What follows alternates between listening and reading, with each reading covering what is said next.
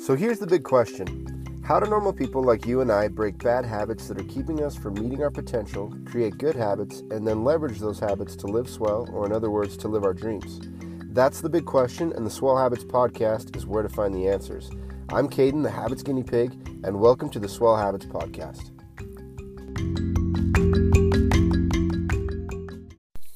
Hey, what's up, guys? Caden here, host of the Swell Habits Podcast and the self-proclaimed Habits Guinea Pig.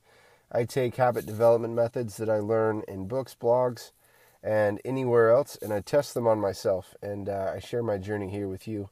And so I wanted to give you a habit tip and tell you kind of a story that I've experienced over the course of trying to develop habits, and this is really a lesson of my failures with habit development. And the idea is that during the course of your process of developing a new habit, for me personally, I have been focused on my health because I totally dropped the ball when I went to college and was in school full-time and ended up getting a full-time job and a part-time job on top of that. My health habits went out the window. I gained a whole bunch of weight, almost 60 pounds, and went from being a very lean, trim guy to just overweight. And so I realized my habits were out of whack and decided to go on a journey of habit development because I didn't want to be on a weight gain and weight loss roller coaster and just look for a quick fix. So I turned to habits, and I've been on that journey for a while now and have had my ups and downs with habit development. But the first thing I did was develop a habit of working out, and now I'm in the process of developing healthy eating habits. So I wanted to share my experience with you, and that's that when you go into habit development and you're trying to make a change in your life, you're going to make a mistake. It's just inevitable. We're human beings, so we're not perfect. And my failure was not making the mistake. In retrospect, my failure was in throwing my hands in the air and saying, screw it, I'm just going to let it all go. And so my example I'll give to you is sometimes, I'll be in a situation with family or friends where, everyone's snacking on foods or there's some really good dessert or something. I personally am on a journey to try and, not eat those foods because I want to get them trimmed down. And what I've noticed that will happen with me is I'll cave and I'll eat the diet or eat the dessert or whatever it is.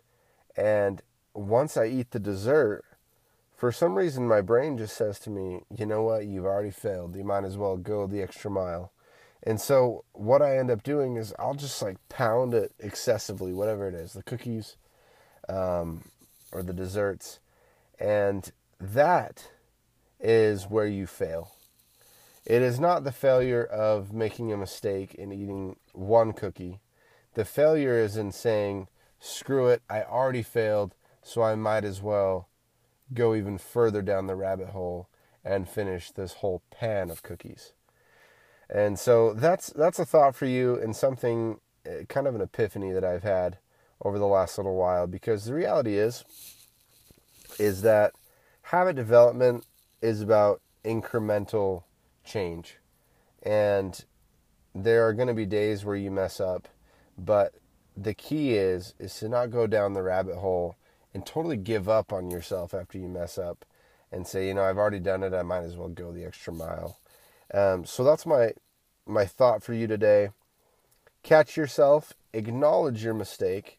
Also, acknowledge the situation in which you made the mistake, because there might be a certain environment or person that you'll go around where you'll tend to cave and make the mistake that you're trying to avoid. For me, I love to go hang out with my stepbrother, but we love to just eat good food. And man, it's tough when we hang out together for me to stick to my healthy eating habits, because he's like, hey, let's go grab some food somewhere. So watch out for those environmental factors, acknowledge your mistake, and then don't go down the rabbit hole. Stop there, regroup, and get back at it. and you'll find that your habit development journey will come to fruition very quickly.